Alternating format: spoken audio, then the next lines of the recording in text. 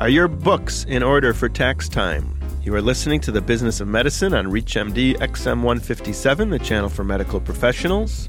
I'm Dr. Larry Caskell, your host. My guest today is Andrew Schwartz. He's a CPA based in Boston, where he has a tax practice where he specializes in tax issues affecting healthcare professionals. He is also the founder of the MD Taxes Network, an affiliation of CPAs who cater to physicians and their practices.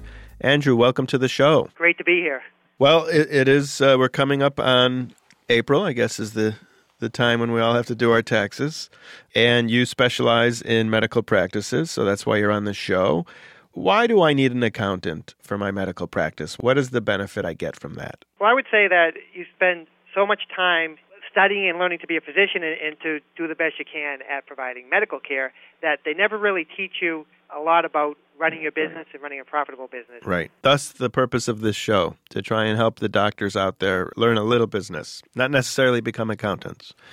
Although their mother would be equally as happy. Lawyer, accountant, or doctor. That's not true because I work with one of my brothers and my other brother is a physician. So who's your mother's favorite? Well, it's funny. We were down visiting her in Florida. She lives down in Florida. Of course she does. And we were swimming in the pool. I was in the pool, and as I said, my brother and I are both accountants working together. The other guy is a physician.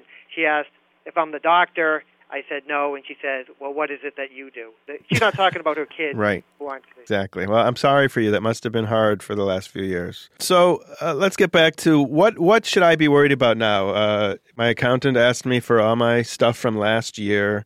He's looking over my payroll. He's looking over my credit cards. Is there something special about being a doctor and having a practice that I have to be thinking about differently than just any other business? Well, first off, hopefully this isn't the first time that your accountant is looking at your numbers.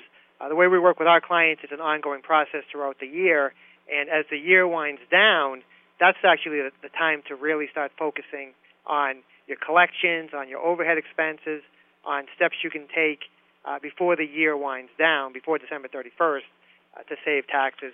If someone's going in there now for the first time, there's still things that you can do. There's still steps you can take now to save taxes for last year, but you really wanted to go through this process before December 31st. What if there's money sitting in the checking account at December 31st? There's $30,000 sitting in the checking account, and nobody's taking it as income. And does that get taxed? Yeah, the way it works for physicians who have a practice, they're taxed on money that they take out of the business, and they're also taxed on any increase in cash in the company bank account over the course of the year. But what if you need that to pay January's bills when they roll in? Then it's a write-off for 2008. Okay. All right. So I don't always have to clean out the year and have zero in my bank account on December 31st. No, but surprisingly, most clients do try to do that. I think psychologically they want to pay all the bills before the end of the year, and they want to start next year. Tell me a little bit about if someone employs one of their children. Is there a benefit to that, or is there a downside? For medical practitioners, there's a huge benefit to employing a child. Actually, in finance, this is termed arbitrage. And arbitrage means it's free money, it's risk-free reward. And believe it or not, there's a little bit of arbitrage in the tax code, and that is to employ a child. So basically, when you employ a child in 2008, the first $5,450 that they earn isn't taxed by the government. It's not subject to federal income taxes. Mm-hmm. But the practitioner gets to write off the wages they pay to their child. And if the practice isn't incorporated, if they're running it as an unincorporated business, then the money that they pay to the child isn't subject to Social Security or Medicare taxes either. So basically, if you have a practice, you're not incorporated, and you pay your child as $5,450, you deduct those wages on your tax return. The child pays no taxes on that income. There's no Social Security or Medicare taxes due. So basically, you save $2,000 in taxes by paying your child as $5,000 in salary. Well, in your experience or out east, how many doctors' practices are not incorporated? A decent percentage, believe it or not. Really? Yeah. It's not automatic that when a physician goes into practice that they incorporate. If and when that they have business partners, they definitely need to form an entity to protect themselves from their partners. Okay, so a solo practitioner does not have to incorporate. Right, it's not required. And these docs that are hiring their kids, are these phantom employees, or are they really actually doing something for the... Well, in theory, the child has to perform services and get paid a fair market wage for the services that they're providing. How old does that child have to be? All I can say is I did have somebody who employed their 4-year-old and their 6-year-old child, and that person unfortunately got audited, and those wages were disallowed. Sure. Well, that's good that somebody's paying attention to that. Yeah, but there is actually one more advantage. If a child earns a salary from a parent, that salary can be used so the child can put away money into a Roth IRA. Mm-hmm. And a Roth IRA, it's an investment opportunity that it doesn't provide a current year tax break, but the child doesn't need one because they're not paying any income taxes. But under the current rules, it grows tax-free. And so if you put it away for a child who's 10, 12 years old, there could be 60, 70 years of compounded growth in this tax-free account. It's a great opportunity. Andrew, is there any benefit to hiring your wife? I can't think of any because, I took a vow in sickness and in health, but not for lunch. Actually, there's a huge benefit. What did you say? In sickness and health, but not for lunch. I mean, you don't want to see them all day. Oh, okay. So if your practice has a 401k plan or a simple IRA in place, then employing your spouse is a huge advantage. So the way those plans work is they're salary deferral plans. So the maximum amount that you can put into a 401k through salary deferrals in 2008 is $15,500. So if you go and you employ your spouse, and your spouse earns $17,000 from you, you take the $17,000, you have to pay Social Security taxes on that income, but the rest, the remaining $15,500, you can use that money, put it into a pre-tax, creditor-protected 401k account. It's a great deal. And the cost is Social Security and Medicare taxes on the $17,000. Since that tax rate is 15.3%, the cost to employ a spouse and pay the spouse $17,000 is about $2,600. But the benefit is you get to save federal income taxes on the $15,500, which is close to a $6,000 saving. And plus, as I said, then you have $15,500 going in a tax-advantaged, creditor-protected account. Sounds like a better arbitrage than even having the kid. Yeah, I guess so. Yeah. Andrew, we're seeing a lot of increase in health savings accounts. What makes that so attractive for a physician? Well, with the rising cost of health insurance, high-deductible plans are becoming more and more attractive to healthy professionals.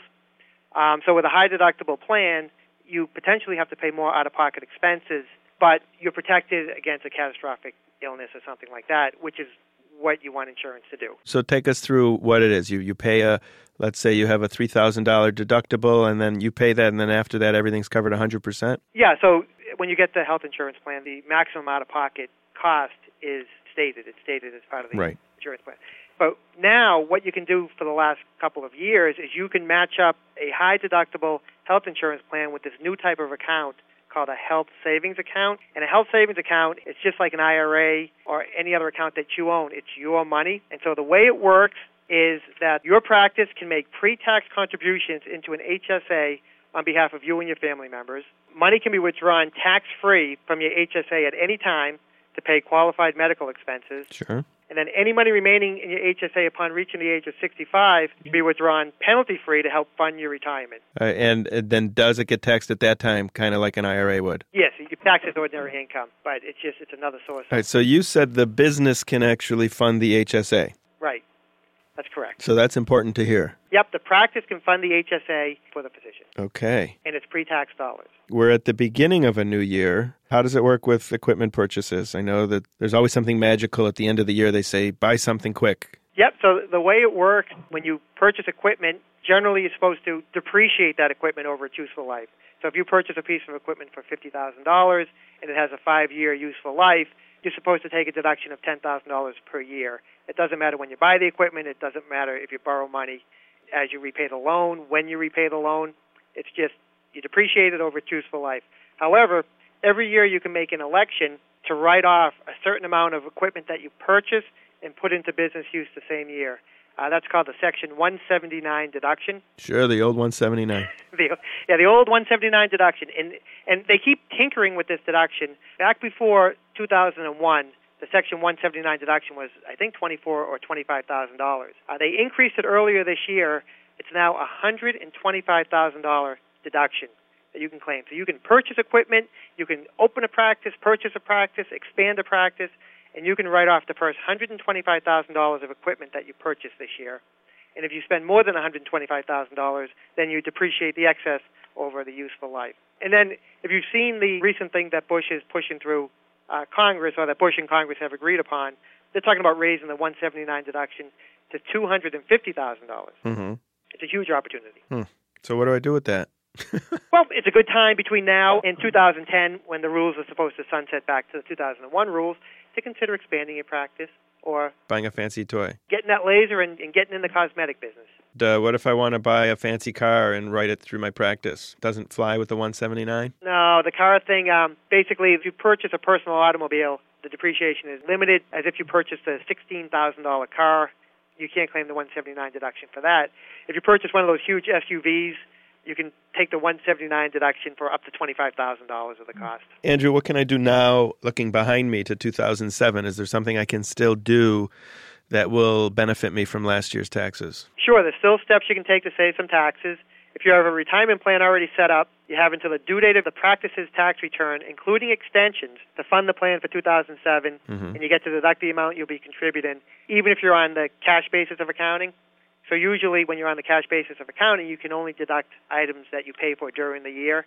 This retirement plan contribution you can deduct on your 2007 tax return, even if you don't make the payment until 2008. Okay? And then if you don't have a plan set up, don't despair. You have until the due date of your tax return to set up a certain type plan called a SEP IRA.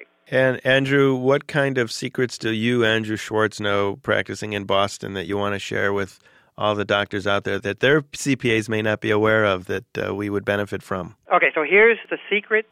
Here it is. Here it is. The tax code is complicated. Yes. So I've been a CPA and a tax professional for 20 years. I'm sorry. I'm sorry to hear that. And I'm still learning about the tax code all the time. Having a CPA as part of your team to help you out with your books and make sure you're doing what you can to minimize your tax burden just makes good business sense. And I find that I have the most success with my clients that I maintain an ongoing discussion. The clients who want to save some money and only want my firm to prepare an annual tax return don't get the ongoing advice and planning that my other clients get from us. So I don't really think I have a secret. There's no magic pill that you can take to reduce your taxes, but having an ongoing open dialogue with a tax professional definitely will help minimize a person's taxes in the long run. How does someone find Andrew Schwartz? Well, the best place to find the advice that I give is to go to the site mdtaxes.com. On that site, I post 2 articles a month on different tax-related issues affecting healthcare professionals. There's a message board where people post questions, and me or the other CPAs respond to those questions, and there's other useful information. Well, Andrew Schwartz, thanks for coming on the show today. Pleasure. Thank you. And good luck crunching those numbers. You've been listening to The Business of Medicine on ReachMD XM157. Thank you for listening. This ReachMD program is featured on Sermo, a free online community exclusively for physicians. To discuss this program with your colleagues, visit www.sermo.com. That's SERMO.com. When you join, enter ReachMD in the promotion box to receive a $15 Amazon gift card.